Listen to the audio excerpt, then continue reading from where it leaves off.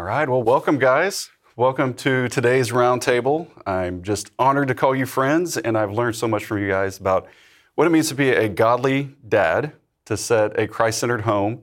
And if we weren't recording, I would just value this time, have a cup of coffee with you and learn from you. So today, we're going to talk about a big topic. We're going to talking about a big God to little kids. How do I have those conversations with my kiddos? What are some ways that I can lead them and lead them well and represent a Heavenly Father here on earth to my kids? And as I was preparing for today, I thought of this quote. George Bernard Shaw, he said, it had nothing to do with faith, had nothing to do with parenting, but he said, the biggest mistake in communications is assuming it has taken place.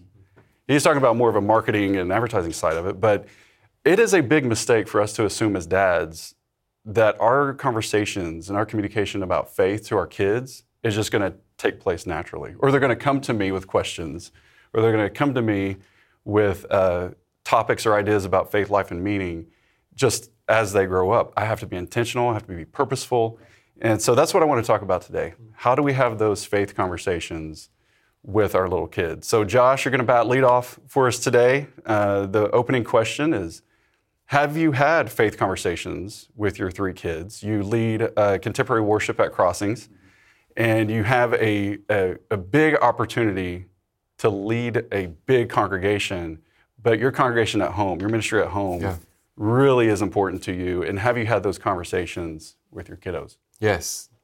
Yeah, we talk about it a lot here at Crossings on staff, that our family is our number one ministry. And, I desperately want to be a good worship leader, a good pastor, a good husband, a good friend. But in this season, I really, really, really want to be a good father. And I see the importance of my influence in my children's life. So that's what I'm excited about today. I hope that a lot of people will listen to this and understand that we don't have it all figured out, that we're trying to figure it out as we go. But God has reminded me recently that time really is our greatest asset as fathers. We all have time. We all have the same amount of that asset, 24 hours a day, 7 days a week. And I can think back to times when I just wasted it, And in this season, I want to be very intentional with the time that I spend with my kids. And when you make time to sit down with them, to listen, to understand what they're thinking and feeling, and to hear how their day went, to listen to the faith questions that they have, it just sparks some amazing conversation. And so I hope that we can understand that it's not money, it's not material things. It's not even really wisdom that's most important. I think the asset of time is something that we should not take for granted. So creating moments to talk to our kids, I think about bedtime, and when I just get to, sit in that bed with them before they go to sleep. And instead of rushing through it, like making time to hear them and to ask them what they want to pray for, and listening to their prayers and the things that are sinking in deep to their heart is really just an amazing opportunity for faith conversations. But I think back to Camille, my now 9-year-old, but when she was 8, she was baptized, and it was the most beautiful experience as a family so far. And it was a great day. But before that, we had a lot of faith conversations, and she asked some very inquisitive questions about, who God is and why did Jesus have to die. And instead of sort of just giving the quick Bible study or Sunday school answer, we dove into those questions. And if I didn't have the perfect answer, we kind of figured it out together. And so Kylie and I took the pressure off of ourselves to figure out, okay, does she get it 100%? And now is it time for baptism? And we just thought, you know what, as an 8-year-old little child, what is she articulating about her faith? And we believe that she understood who Jesus was, the importance of a relationship with him, why he had to die so that we would have life and that we would be saved. And it was just such a fun experience leading her through those faith conversations that ultimately led to her baptism. And even after that, she's been a different little girl. I mean, God has a hold of her heart, the way that she loves people, engages with people. It's just been an amazing experience. So we try to make faith conversations a normal part of our house. Yeah. Well, I like how you said that if she asks a question that you didn't readily know the answer to right in that moment, show her what it means to say, well, I don't know, but let's go find out. That's right. And I think that's cool to do that at a young age when it's just an innocent question about Jesus or faith or who is God. Let's go find out together. Then hopefully later on in life, as a teenager or young adult, she feels that freedom to come to you knowing that, hey, he's going to find out with me. If Dad doesn't know, he's going to say it. He's going to let me know that we're going to discover this together. I think that builds a lot of trust. And it's just a sweet moment. So I remember watching you through that season and watching you, I mean, the whole venue just erupts. You know, when the worship leader gets to baptize his oldest daughter, it was just a fun moment. So, but yeah. Something you said was not rushing the time at night especially, but not rushing in general, but not rushing that time of night. So the conversations that my wife and I, you know, we have a 10-year-old, a 7-year-old, and a 5-year-old. The conversations that we have often come out of our prayer time at night because of things they say in their prayer. So like one of those things that Riker, our 10-year-old, said was one night all of a sudden he was just praying for the homeless, the hopeless, and the hospitalized. And it came out of nowhere. And we're like, what? Yeah. So after, of course, I mean, that opens up for great conversation. Awesome. And we're going, okay, where did you hear this? And he's like, oh, my Sunday school teacher. This is how we're praying in Sunday school. And he was like, okay, great. What does this mean to pray for the hospitalized? And so he's talking about, well, you know, when so-and-so is in the hospital for surgery. Or so I think not rushing is a huge piece of this, and finding our rhythms and finding our opportunities, and keep it simple, because I think that's what it comes down to. But yeah, you're absolutely. I am terrible at that too. I'm like, I want to rush, so then we can go. My wife and I can go watch our show, and we don't have any kids. It's our time. When actually, this is, you know, the time that we should be. I mean, I think one of you said, like, this is our greatest asset with our kids, is our time. Well, it forces you to slow down a little bit. If you're not rushing, then, like, I remember one opportunity that my wife Courtney, she started doing it, so I followed her lead on this, was as you're buckling them in the back seat. So one of the biggest freedoms as a dad is when they can buckle themselves in. Like, that's amazing. But in that short season, that window, when you have to go back there and buckle them in, you can say small things like, wow, look at that sunset. Isn't that a creative God who would create that sunset? And just acknowledge the reality around us and how God interacts with us. That it's not just a faith on Sunday. It's just we can acknowledge it 7 days a week. And so I think those little times that if we're not rushing can kind of spin up and we're like, oh, this is a God moment. Just share it and then move on. And it makes those God conversations normal. Yeah. So. The other commonality that I pick up is like just the rhythms, the bedtime routines, the spaces where we're modeling for our kids, prayer time, things like that, where they're seeing our faith worked out with them. We're not hiding behind, you know, the veil of like, we need to do our quiet time in a secret place. Like, we're doing those things with our kids. And when we do those things, when we model, you know, scripture reading and prayer alongside of them, those are the moments that they get to ask those questions and bring up some of those conversations. So, I mean, I think that's, you know, my wife and I have a 7-year-old and a 3-year-old, and it's been those moments that have been the most precious and the most useful for them, just to say, hey, you know, we talked about this in Sunday school today. You know, this weekend it was Joshua's last words, you know, and so we had to talk about like last words and, you know, what it meant to those people for him to tell them about, you know, obeying God in those moments. And so it's those moments where we've set aside time and it's a regular routine and rhythm that our kids pick up on, that, you know, they're able to, you know, ask questions and be a part of those moments with us. So, yeah. You know, I'm reminded that our kids they're always watching us. They're always listening to the words we say, but also the tone that we say it with. You guys know that song, Dad, I've been watching you, Dad. I cry every time I hear that song. But you know, I think about, you know, they're going to understand pretty quickly what we value by how we spend our time, by the moments that we create with each other as a family. And I desperately want them to know what I value in the way that I live my life. And I'm so grateful that my kids, I have 3 kids, 9, 7, and 4. And I'm so grateful for this church family that they get to be a part of.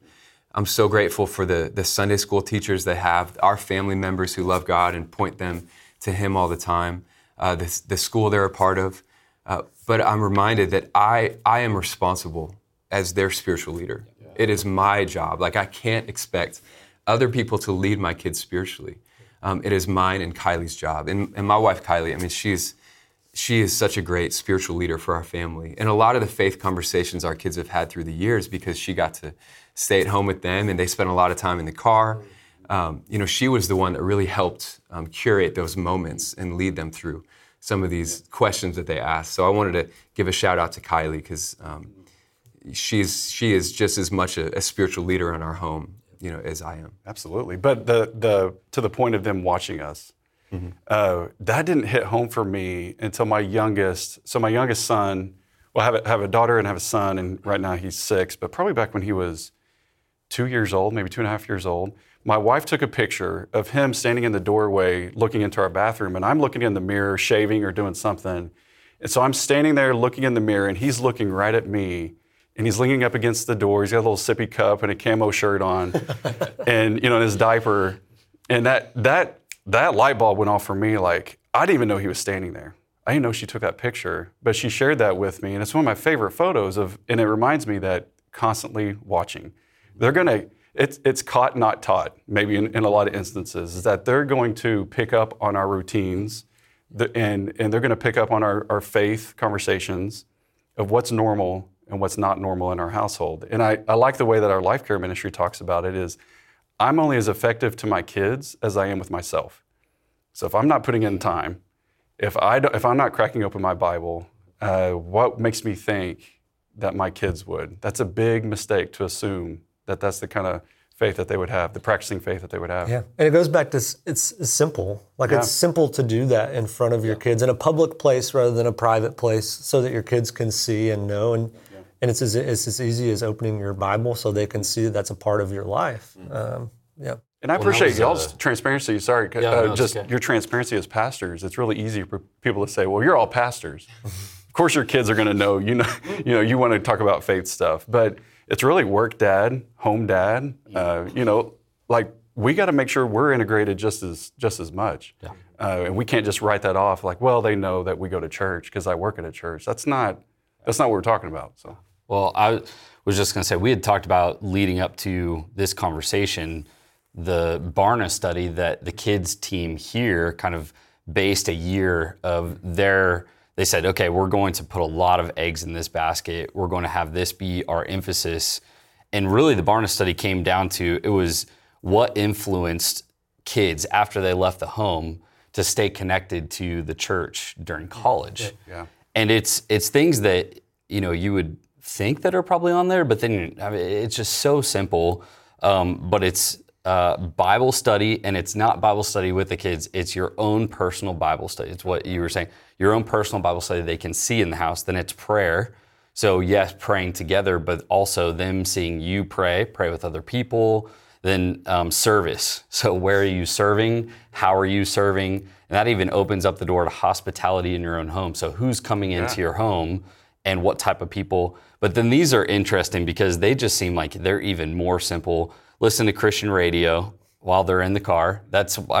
This is college kids. Or Crossings Venue Worship on Spotify. I was going to plug it. You didn't have to do that. Family vacations and memories being made on that. That doesn't have to be anything. That could be a road trip. But then family dinners. So it didn't even give like the spiritual components of family dinner. It's just having that time around the table together. Yeah. Do you think it's a trust thing? Because if the more time we spend together around a table, then the more opportunities are there. And if they have it on their heart to ask a tough question that the rest, there's space. I don't know who Jesus is. Where is Jesus? I don't believe in this Holy Spirit thing you keep talking about. Like, the more you interact, maybe at a dinner setting, the more opportunities that they feel that, I can trust you with this question maybe. I think at the dinner table, it's spiritual. It's in the Bible. Every time people do something great, they're eating before or after or during. But I do think that there's a vulnerability at the table that when you have something to drink, when you have something to eat, that wall kind of drops, and that's even within the family. So you're most comfortable at home, but then I think when when that happens, it even allows for more walls to be broken down. And we tell our boys, like, you can talk to us about anything, don't ever be, and that's even at the age they're at right now, younger, but we hope that, sure, that translates to at dinner, or we move to the living room and after dinner and we're sitting around, on the couch and on the floor playing a game or whatever, and they bring up, something they're going through or a question that they have. I love that. Josh, you said something earlier whenever you were talking about your guys' conversation with Camille that was interesting to me, just about baptism. Like, how did you guys know she was ready, even just at the age of 8? Like, is that young? Like, I don't know. How did you guys know she was ready for that moment? So she had talked about wanting to be baptized for a long time. And initially it was because her friends from school got baptized, which, I didn't think that was a deep enough reason to go public with your faith. But when she was able to articulate, like I said, who Jesus is and why he died, and what it looks like to have a personal relationship with him, I thought at that point, she really understands this. And I believe that God has a hold of her heart. And she has trusted God with her life. There weren't any visions and special dreams. It was just these beautiful, simple conversations with my 8-year-old child. And so those conversations, with this desire to be baptized, really that's when we felt it was the right time. But I don't think there's the perfect age to be baptized.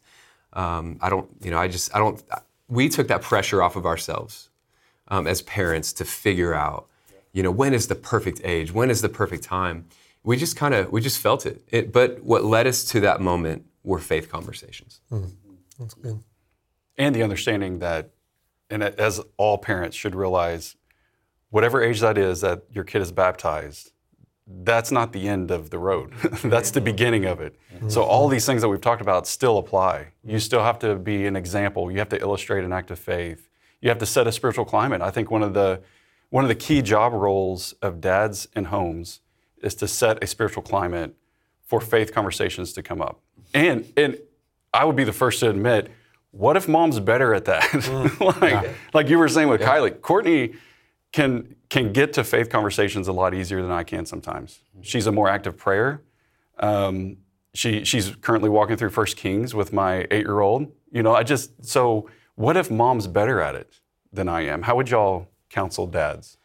Well, I come from a majority of the years, I think the most formative years for my faith were years that I had a single mom. So I think that, even single moms that could be listening right now, take this and run with it. This is not just the dad's responsibility, but my dad is not a believer still, and my mom is still the one that we kind of look as the matriarch for, the faith building in our family.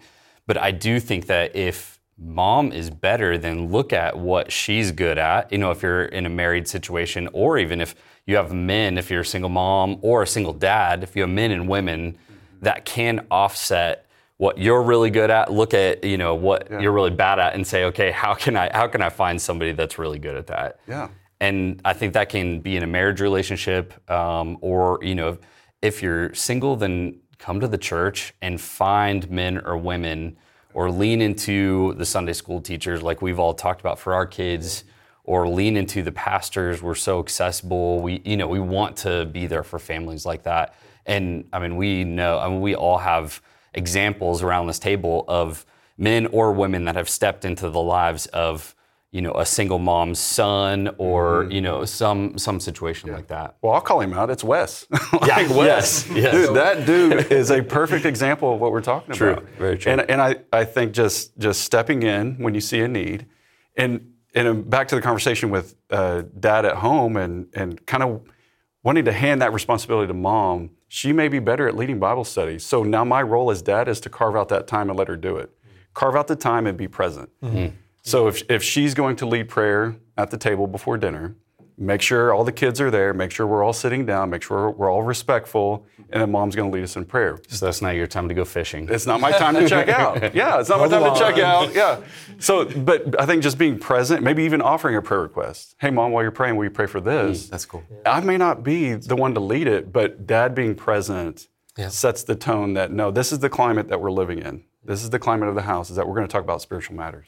I want to say something that I think is really important for every mother and father to hear, that it is not our responsibility to change the heart of my child. It's not. Like that is the Holy Spirit's job. As a worship leader, it's my job as a modern day priest in a way, just like we're all called to being priests, to curate a moment where people can meet with God. And I think it's the same thing for parents. We are to create these moments for our kids to meet with God. But we need to take the pressure off that we are the ones that are going to convince them or change their heart. That's the work of the Holy Spirit. And so that's why I can sleep well at night, no matter what, is knowing my role and knowing the Holy Spirit's role. Now, you said something about creating a spiritual climate in your house. When I think of that, one of the things that I think about for dads in creating that environment is the simplicity of like, just don't be a jerk. Modeling kindness and love, not just to your family, but to those you're around. Like patience, humility, like all the fruits of the Spirit. As a student pastor, I think once your kids are a little older too, they can sniff a fake, right? Like they know if you're not living what you're saying you're living. And that doesn't mean you have to be perfect, but I think it just means like modeling those things, humility, kindness, to everybody, to your family, to the people you're around. And so modeling or creating a spiritual climate doesn't necessarily, it's not always just about like, these super spiritual moments. Some of it is just about how you treat people, how you treat each other. Good, You reminded me the other day that as earthly fathers, we are the picture sometimes of what our kids have as our heavenly Father. So here on earth, we're going to represent our heavenly Father. And that can feel really heavy sometimes. And a mentor of mine said one time, he said, I wonder what face am I making when my kids talk about their dad? And I thought, man, and this is before I had kids, and I remember thinking, oh, that's going to be a heavy comment. And now I have a 6 and 8 year old. And if they're on the recess just telling stories about dad, what face am I making? What's my demeanor? How am I interacting with them when they're just telling stories about dad? Am I glad? Am I joyful? Am I full of the fruit of the Spirit? Am I representing that to them? Yeah. But I think it can feel heavy. That can feel like a big weight to carry. But as Josh, you pointed out, a lot of that weight is carried by the Holy Spirit, ultimately. And as we're walking in step with Him, then we can point our kids to Christ. Yeah. And this isn't this is an excuse or an out, but there's a lot of time where I'm praying, God, use me in spite of me. Now, while I'm still growing and I'm still, I'm always trying to look towards Jesus and then allowing the Spirit to change me to be more like Him, and not just for my kids, for everybody around me, but also for my kids. I am going, I'd lost my patience there and I shouldn't have. And I look even 5 years ago, so take one kid out of the equation, 2 kids at 5 and 2. And my goodness, my patience was so much less, and it was just so much more stressful. There was just so much more going on in my, even though now it's like WWE and just madness. But I think that use me in spite of me has allowed me to then go, okay, I'm reevaluating a situation that maybe wasn't as great as I should have responded. But now I've gotten to the point where I do think about that. Like, what will my kids say about me, and how will they see Jesus, or how will they see their Heavenly Father in light of me? And so, there's something that I've started to do with my boys, like, all right, if I am losing my patience, then I realize, like, okay, I feel this. All right, boys, I'm going to lose my patience. Instead of just losing it like that, all right, I'm going to lose my patience. I'm giving you the opportunity right now. And that's just something that I feel like God does with me. Like, hey, I'm mercy and grace and grace and grace and grace. And that's what I want. I want my boys to see God in that way. Now, of course, I'm not perfect and still working on that, but I do want that. I want that face to be seen of like, wow, we were jerks, and he was the patient one. You know what I do in those moments? I just turn it around as a lesson and say, I lost my patience because I wanted to teach you how to ask for forgiveness. So this is me Asking for forgiveness. apologizing. Yeah. So it's still a teaching moment, you know. Like, Well, and learning to say, like, being okay as a parent saying, I'm sorry, yeah.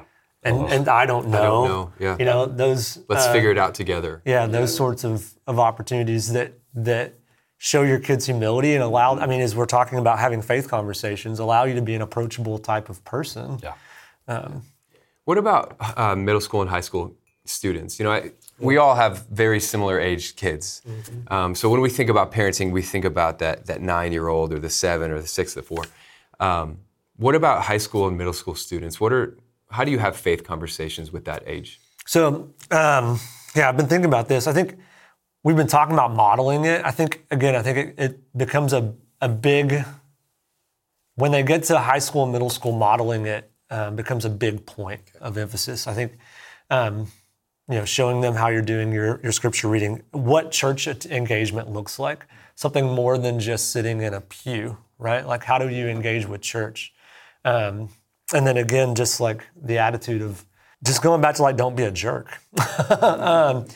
Some of that. I think the other thing that I would say to parents of middle school and high school students is don't shame them for asking questions, right? I hear a lot of students talk about not feeling like they can ask questions about faith, that there's just kind of this tone of we don't ask questions like that. Being approachable when it comes to questions, because in reality, your middle school and high school questions they're asking those questions somewhere.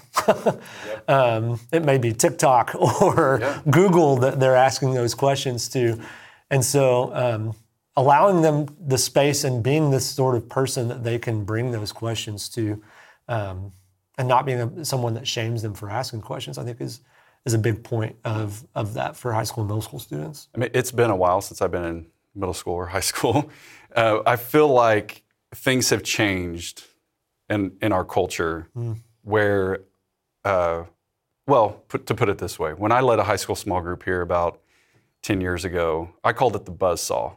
So my junior boys, second semester of their high school junior year, really prepare them that you can ask me anything and you're not going to offend me. I work at the church, say whatever you want. Like, let's hash it out. Yep. And get that comfortable conversation. So junior, senior year, and you walk into a buzzsaw of college or wherever they go, that they're at least prepared to handle it. It's not going to scare them. Right. It's not going to get them so nervous that they just check out and say, yeah, you're right, I'm just going to walk away from a faith. They're at least going to give some critical thought to it. Yeah. Any advice on that? Yeah, well, I think the other thing that you just mentioned there is like you were a person who was not their parent or even a family member that they had involved in their lives. And so the other thing I would say to parents is stack the deck, right? Like put other people in your kids' lives throughout. I mean, it doesn't have to just be once they're in middle school and high school. This starts, early. Here at Crossings in small groups, we have people who have walked with a certain group of students from the time they're in like 4th grade, 5th grade, all the way through high school. And those sorts of relationships don't just vanish once they graduate, right? Like those are the people that I know, students who are in college are reaching out to and saying, hey, I'm struggling with this. Hey, I don't know what to do with, my faith at this point. I don't know how to deal with, life as a college student. And they're asking those people, their old small group leaders, mentors. Stack the deck. Like give your kids somebody other than you who they can have those sorts of conversations with. When I joined staff in 2008, I was with a group of freshmen students all the way through graduation. And it was a mess. I mean, every Wednesday night I'm like, what is happening? They don't like my jokes. I can't believe they're doing the things they're doing at school, like all these things. And I just never really felt like I was that effective in their life. But I was consistent every Wednesday. Yep. Mystery of presence. Yeah. And when they graduated, I'd get calls and text messages. I'd run into them in town, and they still saw me as this guy that they could trust, a guy who held them to a higher standard. And so my advice, I think, for parents and small group leaders, people with high school, middle school students in their life, just be consistent. Like show up. You don't have to have all the answers. You don't have to make them feel bad or try to direct them in the way you want them to go. Just be available. Just show up. And I think that for my guys, I think that made a huge difference. That I was there. Yeah, that's good.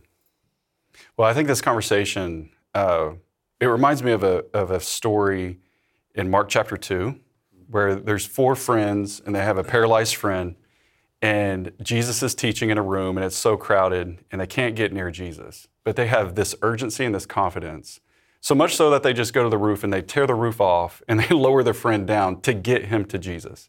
And I think about our conversation and our faith walk. Am I approaching my conversations about faith, life, and meaning with my kids with that same kind of urgency? Back to your point about time. Like, time is our biggest asset. Do I have the urgency to get them to Jesus? And let's talk about these things that matter. But also that confidence. You mentioned the Holy Spirit. That it's the Holy Spirit that's going to guide those conversations, that's going to be present. If we're faithful and we're taking our time to grow in our faith, then the Holy Spirit is going to intervene and going to take the reins at some point. So it reminded me of that. It's Mark chapter 2, I believe. Yeah, chapter 2, of that story that those guys had this urgency to get their friend to Jesus, and that we should also have the same urgency with our family. Yeah. Yeah, I think the thing I think about that is just the encouragement to parents of just keep running the race with your kids. Like, hang in there, keep going. It may not be that it happens when you want it to happen. I think of this weekend baptism Sunday, I saw a dad baptize his high school student. And I know those parents. I know they've been praying and like loving on that kid for a long time. And for them, it wasn't a finish line moment, but to them it was just that moment of, okay, we've continued to pray and we've continued to pray. And yes, our kid is making a decision to follow Jesus now. And so hang in there, keep going, keep approaching this topic with your kids. And trust him in the process. I think Paul said it great. He had a benediction in Romans chapter 15, and he says this: I pray that God, the source of hope, will fill you completely with joy and peace because you trust in him. Then you will overflow with confident hope through the power of the Holy Spirit. I hope that we can remember that as dads, as we're leading our kids and our family, and I just want to thank you guys for joining the roundtable today. Thank you. Thanks. Yep.